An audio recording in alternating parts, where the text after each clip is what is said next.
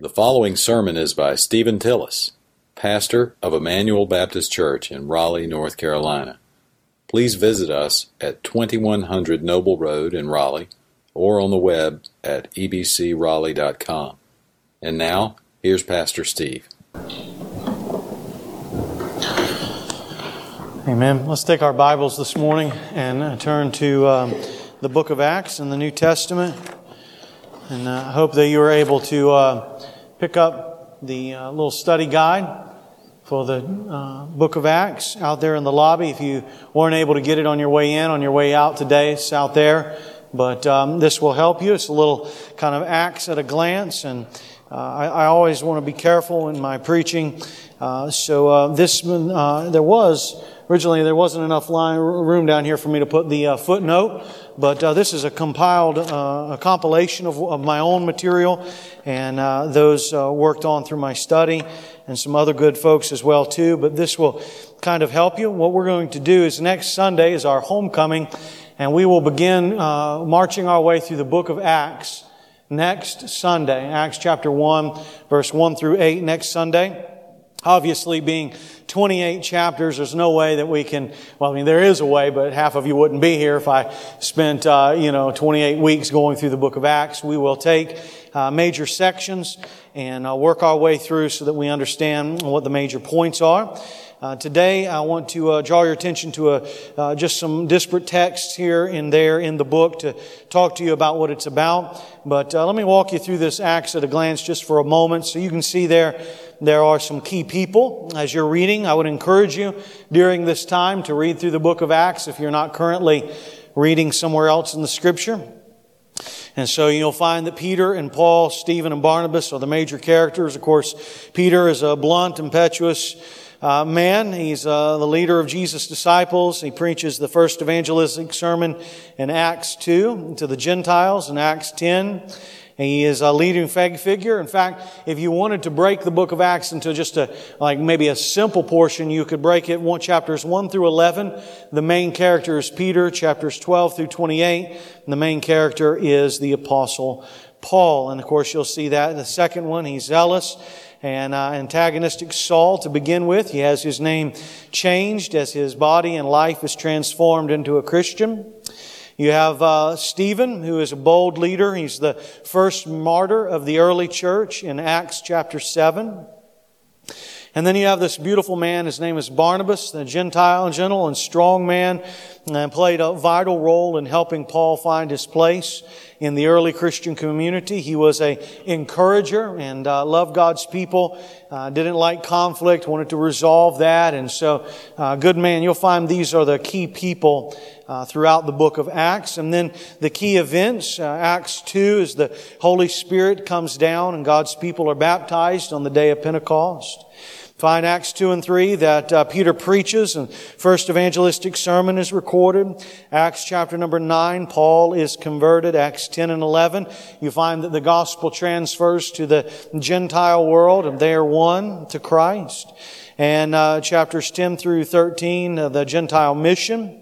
Acts 15 is the first council. That's the leaders discuss how to include the Gentiles into all that is going on. And when we get there, we'll look at that. It's a beautiful way to resolve conflict, for us to understand in church life that it's not just biblical church is not everybody gets a say. That's just not the way it is. You have a congregation, but that congregation is led by elders who give their life to the study of the Word of God and prayer to the Holy Spirit, and they're able to resolve those doctrinal situations there. And then, of course, Acts 20, Paul's arrested and detained there in Rome, and moves on from there. Some key themes. We'll come back to these in a few minutes. Key themes. Luke shows how Jewish and Gentile Christians, with their major differences, learned how to have fellowship together.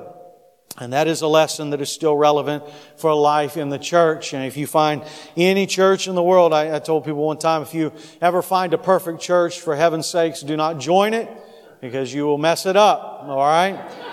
I've never been a part of a perfect church, never been a part of a church where every single person saw it, every other person's view is the exact right view.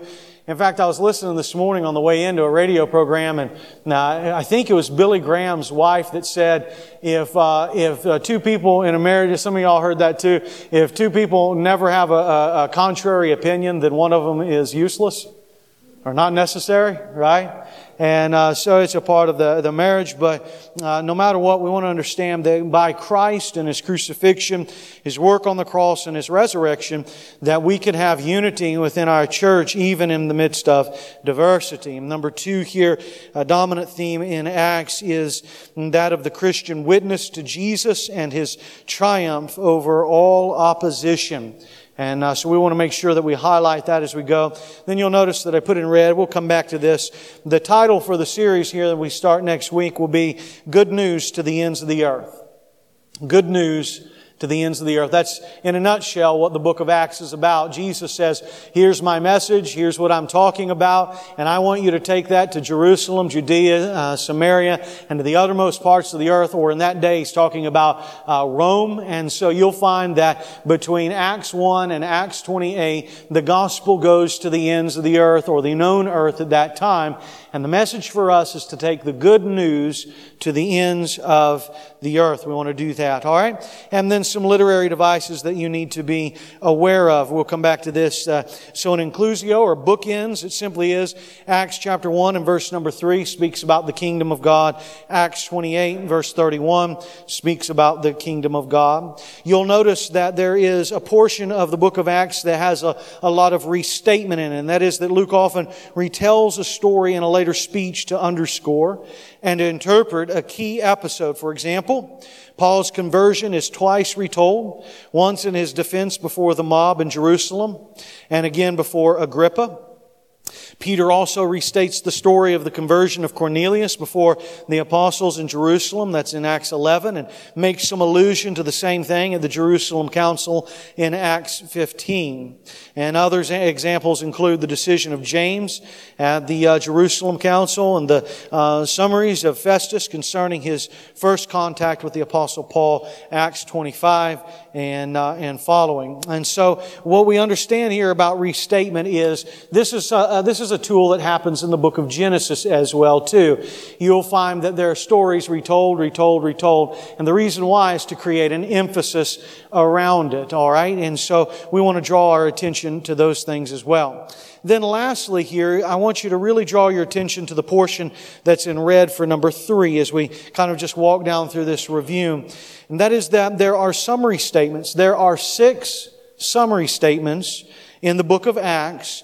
And this is how we are going to really kind of wrap our sermon series around. I'm going to take these 6 summary statements and preach lessons in between there. So take your Bible, if you would, and look at Acts chapter 6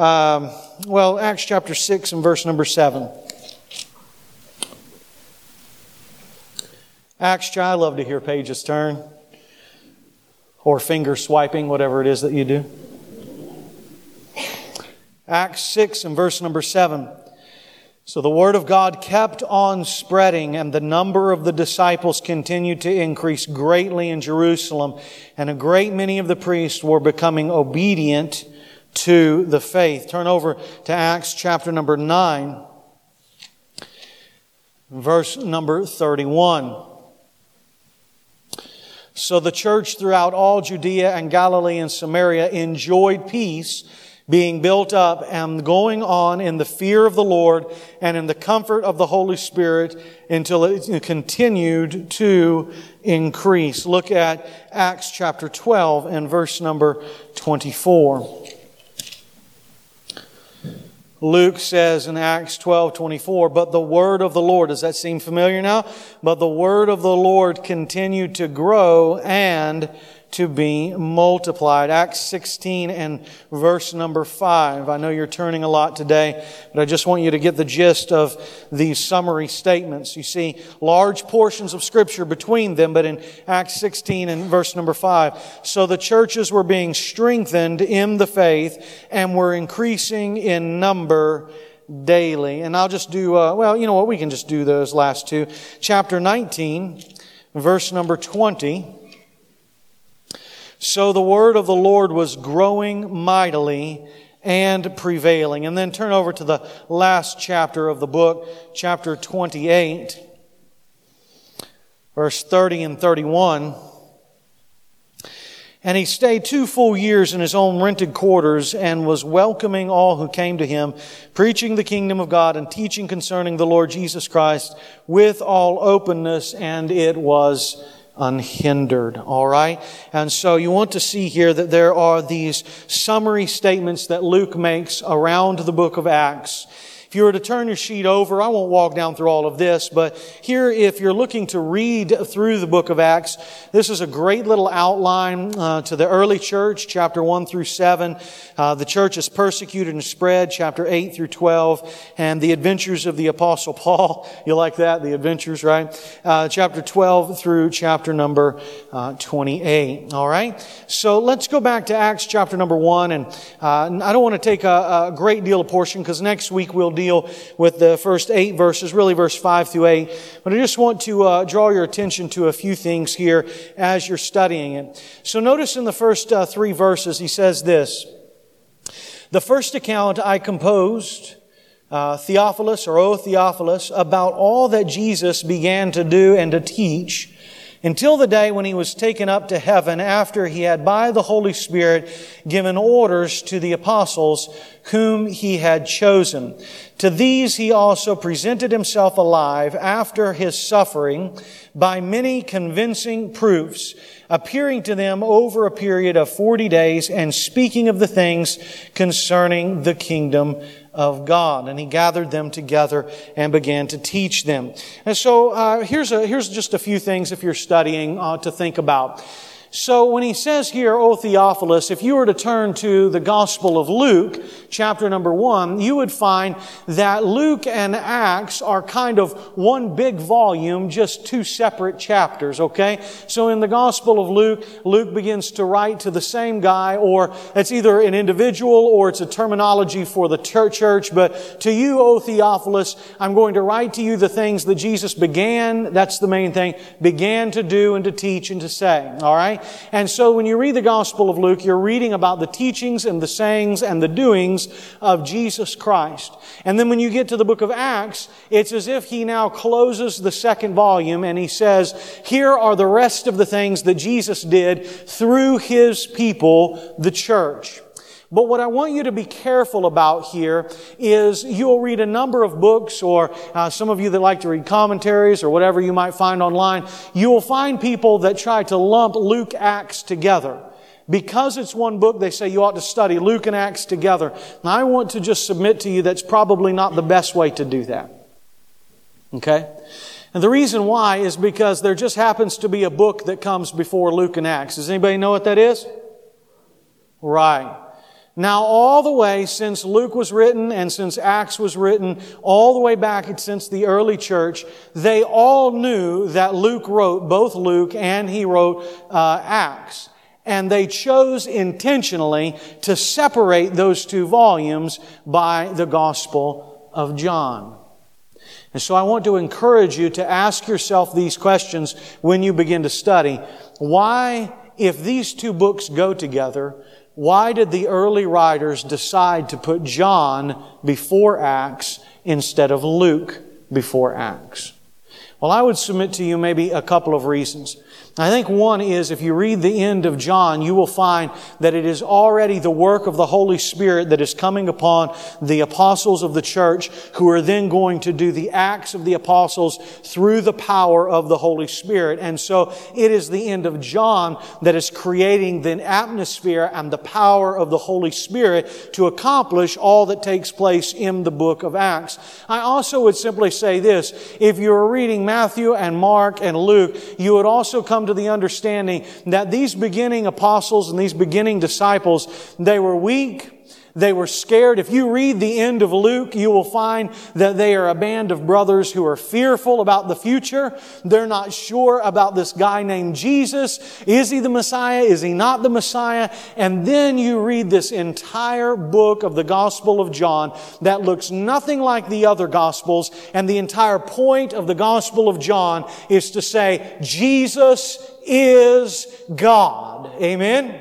He is the King of Kings and the Lord of Lords. And in fact, if you're to read the Gospel of John and you're looking for an outline, there are 7 major miracles that outline the entire Gospel of John. And every one of them, I used to have a Greek teacher when I was in college, and he'd say every one of those signs is a neon sign flashing toward Jesus saying, He is the King of Kings and Lord of Lords. Believe on Him and you'll do all of the mighty works that come in the book of Acts. And so I would say to us as we prepare to study the book of Acts, and we see all that the Holy Spirit does and all that He can accomplish through His people and through His church, all of that rides upon and is contingent upon the fact that we believe that Jesus Christ is God, very God. Amen? He was not just a good man. He was not just a good teacher. He was not just intellectual. He was not just all of those other things. He is God. And when He gives the church a mission to accomplish with the power of the Holy Spirit, we walk forward into a dark and a dank world and we spread the light of Jesus, and He is the one that changes the hearts and lives of men and women and boys and girls all around the world. Why does the Gospel of John come between Luke and Acts? To give a resolute heart to discouraged believers who say, man, my Lord is about to go to heaven. What am I going to do? He's God, and I'm going to go tell the world that. That's why we want to put John before Acts. And so I want you to kind of just have that in your mind. Now, let me draw a few conclusions for you today by way of introduction for us. A little bit of us working together. Somebody want to take a stab today? If you had to say, I think Jesus spoke on this subject more than any other subject in His whole life, what do you think Jesus spoke more about than anything else? Anybody want to take a stab at it? My wife is not allowed to answer. Anybody else take a stab at it? Okay, somebody just hear hell? Did somebody say hell? I will say this. Jesus spoke more on the punishment of hell than He did on heaven. At least twice as much more on hell than He did heaven. He said, why is that? Because He didn't want people to go there. Amen? Right? He wanted to keep them out of that place and usher them into heaven through faith in Christ. But Jesus spoke on another subject more than He spoke on hell. Somebody else today want to take a stab at it? Love. All we need is love, sweet love. Yes, Jesus did speak on love. John 3:16, right? Where God so loved the world that He gave His only begotten Son, that whosoever believes in Him should not perish but have eternal life, right? Jesus spoke on love. And in fact, that was the very nature. And even John, who writes the Gospel of John, would go on in 1 John to say, He is love, right? He's the very essence and the very nature of love. There is a subject that Jesus spoke more about than love and hell. Who else? Somebody else want to take a stab at it today? Money and finances. Now listen, if Dave Ramsey was preaching for us this morning, he'd say, amen, that's the answer. But Jesus did speak about money and finances. In fact, He spoke about that a lot. And I know as Baptists, we get kind of shy away from that, especially preachers. But Jesus had a lot to say about money. Jesus had a lot to say about stewardship, right? But there is a subject that Jesus spoke about even more than money. Yes, ma'am. Well, now that's not fair. Come on. Yes, salvation. I mean, that's a catch-all. That's perfect. Yes, I would say Jesus spoke about salvation an incredible amount. In fact, I mean, isn't that what He says? We must go to this other village so I can preach the gospel there. And He would talk to people about salvation and the woman at the well and Lazarus, and I mean, just on and on and on. But sister, there is a subject that Jesus spoke about more than salvation. Somebody else want to take a stab at it? Forgiveness. Forgiveness. No, that's not what Jesus spoke the most on. I'm sorry. Hey, listen, I partly was thinking about that, and I partly had Don Henley going on in my mind. So, well, y'all never listen to that? Okay, anyway. Man. Yes, Jesus spoke about forgiveness a lot. In fact, when Jesus is on the cross, and y'all stay with me today. This is a little bit different kind of sermon, right? It's an introductory sermon, right? When Jesus is on the cross, Father, forgive them. Oh, how could you say that, Jesus? We just beat you and plucked out your beard and ripped your back open and spit on you. Father, forgive them for the... Oh man, doesn't that touch your heart? How dare I not be a forgiving believer? Why would I ever have snapping and bitterness and anger and frustration? Why would that come to the heart so quickly when my Lord would say, Father, forgive them, for they know not what they do? Although He spoke on forgiveness a lot, there's another subject that He spoke about more than forgiveness. I'll take one or two more. Yes, sir. Somebody's been reading this. All right. Yes, Jesus spoke more about the kingdom of God than any other subject in the New Testament.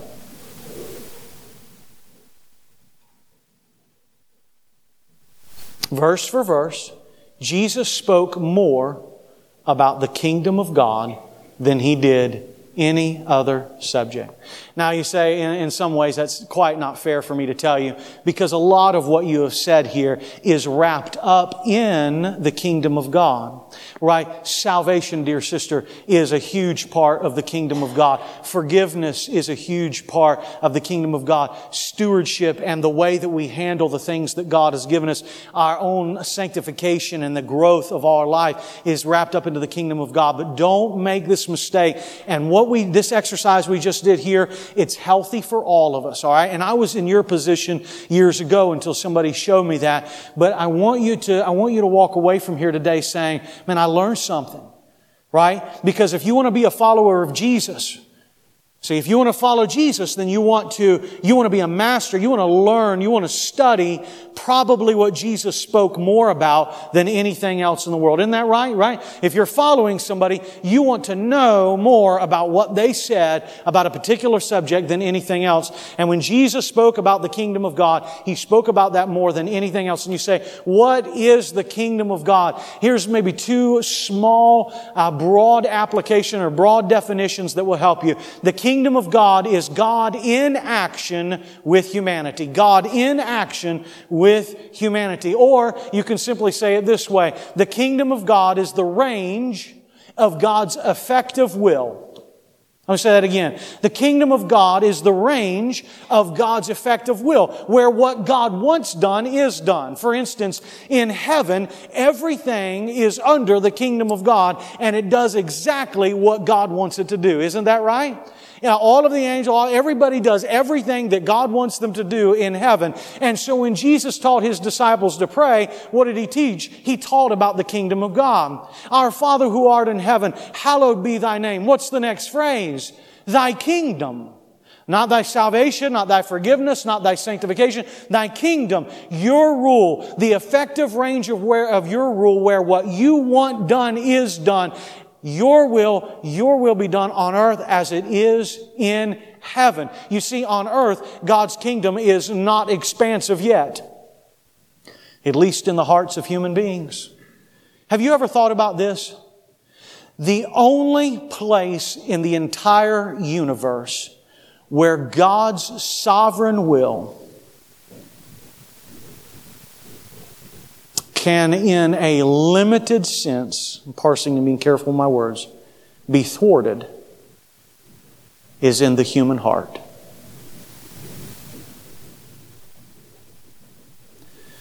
All of the oceans do exactly what God wants to do. The waves come in and they go back out just like He wants. All of the wind blows, all of the trees, all of the stars, everything does exactly what He wants it to do. But God created human beings who could spit in the face of Jesus and reject Him. Now, if we had time to sit down, and we did last Sunday after the service, we could talk for a long time about God's sovereignty and how He controls even that and human responsibility. But I want you to walk away here today understanding that what is very important to Christ Jesus is the kingdom of God, the rule and the effective range of God's rule in the world and in your heart, where what He wants done is done, and you follow Him every day of your life. That was important to Jesus. Now let me show you something. Look in Acts chapter number 1. After you finish the 4 Gospels and you begin to read the rest of the New Testament, you will find that that subject is not dropped off. It is simply picked up and highlighted for the New Testament church. Look at verse number 3. To these He also presented Himself alive after His suffering. The word alive means alive after death. It means resurrection. After His sufferings, that is including not just the pain on the cross, but the physical death. He presented Himself, or that means that He made Himself alive after His death by many convincing proofs. That is, that it was settled, appearing to them over a period of 40 days, and speaking of the things concerning what? The kingdom of God.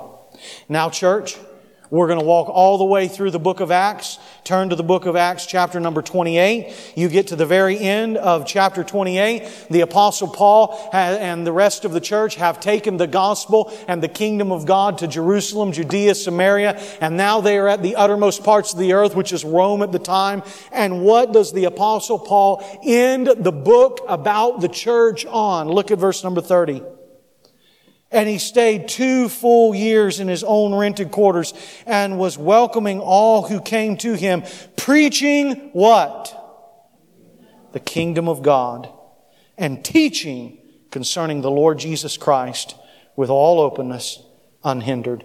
Well, in the future, I'll show you. If you really want to know more about the kingdom of God, that's an explanation in verse number 31. And he was preaching about the kingdom of God and teaching about who?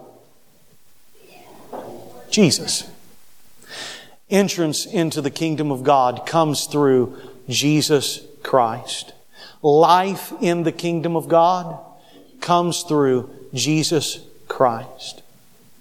Now, brothers and sisters, you say, why would we embark on the book of Acts?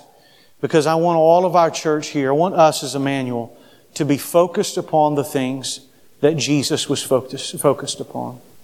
The kingdom of God.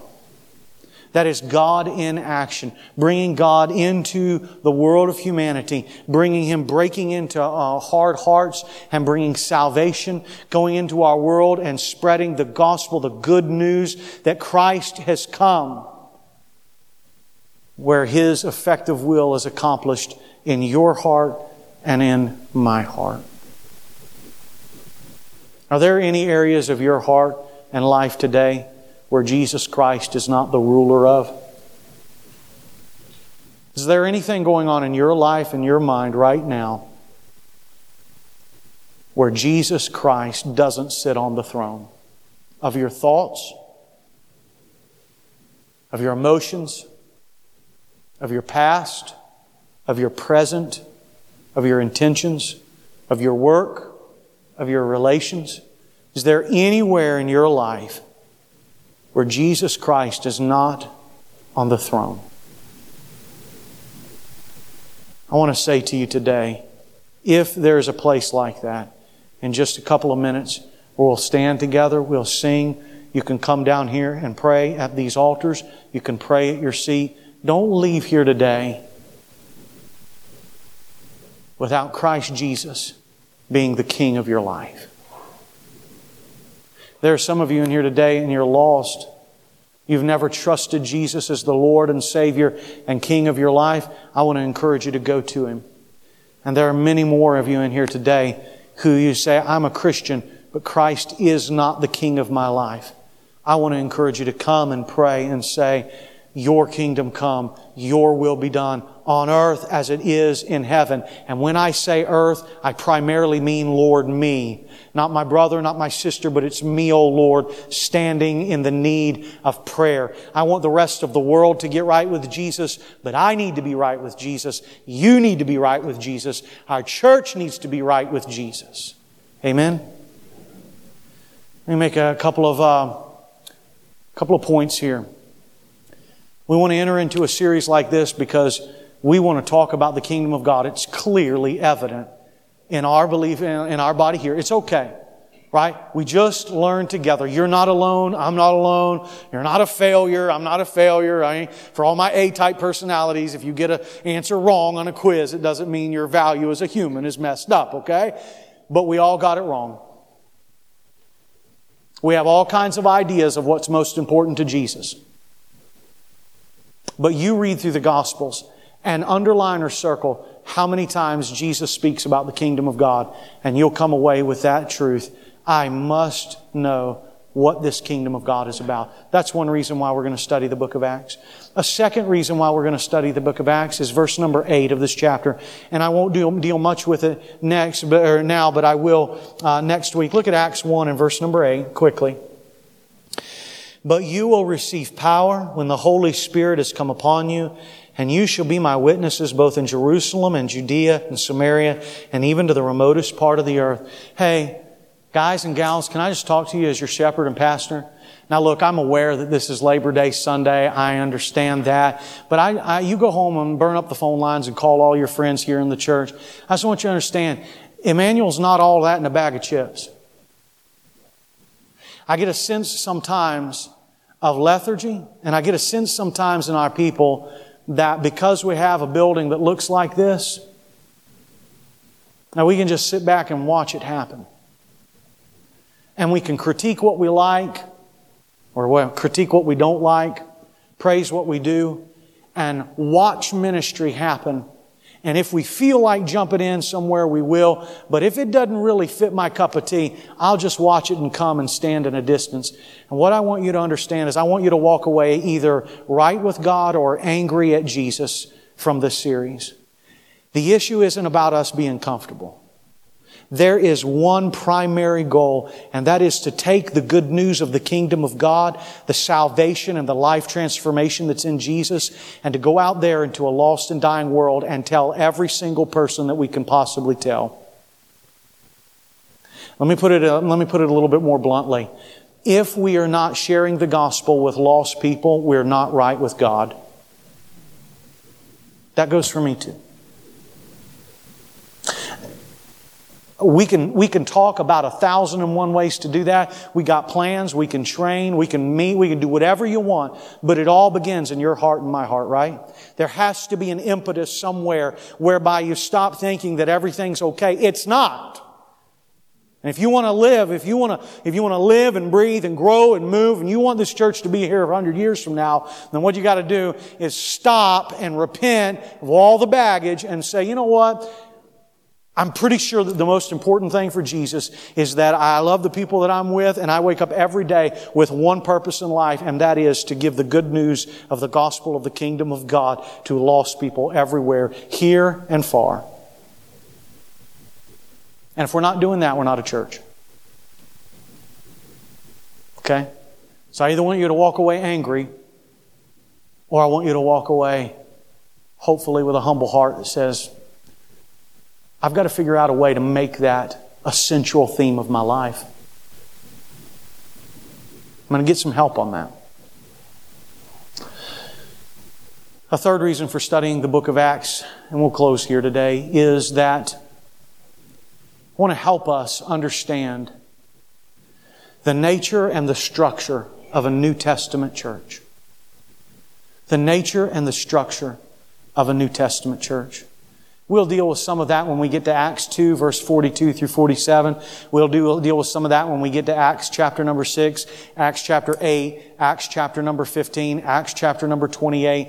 We're going to deal with the structure and the nature of the church.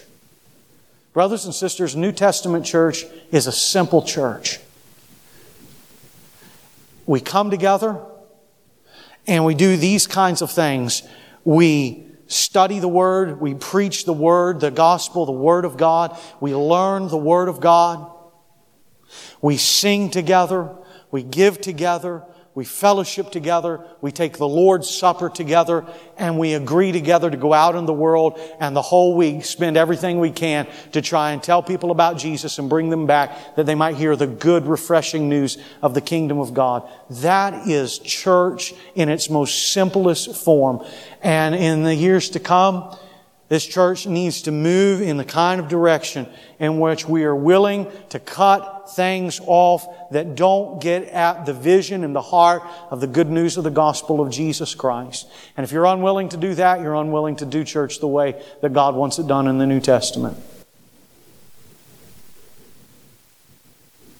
We'll look at the way that the church is structured. Brothers and sisters, I'll go ahead and give you a pre-disappointment. Sometimes I give you a pre-application. Pre-disappointment, I want you to understand that the New Testament church does not operate the way that your election cycle does in the United States of America. The church and your political system are not synonymous. We have a congregation in the New Testament that should be honored and revered and loved and served. We have a group of deacons who are to minister and be servants and love and tenderly take care of people. And you have elders who set the spiritual direction and tone of your church and lead and guide the church. And those elected elders understand that they have been elected by the body of Christ, and that keeps them oh so humble. And the body of Christ realizes we are to elect leaders that we are willing to humbly submit to what they say. Why? Because Hebrews 13:17 says, they have to give an account for us. Therefore, I'll willingly be obedient and submissive to what they say. Now, isn't that a great reason to study the book of Acts? So we either walk out of here angry, steam coming out, or maybe we walk down this way with steam in here. It says, hey Lord, let's get it right. I don't have the corner on the market on knowledge, and neither do you, but that book does, amen? I'm going to do my dead level best to open it up for you and show you what it says. And we'll do church together. Would you bow your heads and close your eyes with me? Hey, in just a minute, we're going to play some music. We'll stand and sing. I meant what I said. Hey, if you're here today, the musicians are coming right now. If you're here today, you don't know Jesus Christ as your Savior, and He's pricking at your heart right now. In childlike faith, you go to Him. Throw yourself on His mercy. It's not a matter of whether you want to take Him. It's a matter of whether He'll take you or not. And He doesn't owe you a thing. Humbly go to Him and say, Lord, please save me.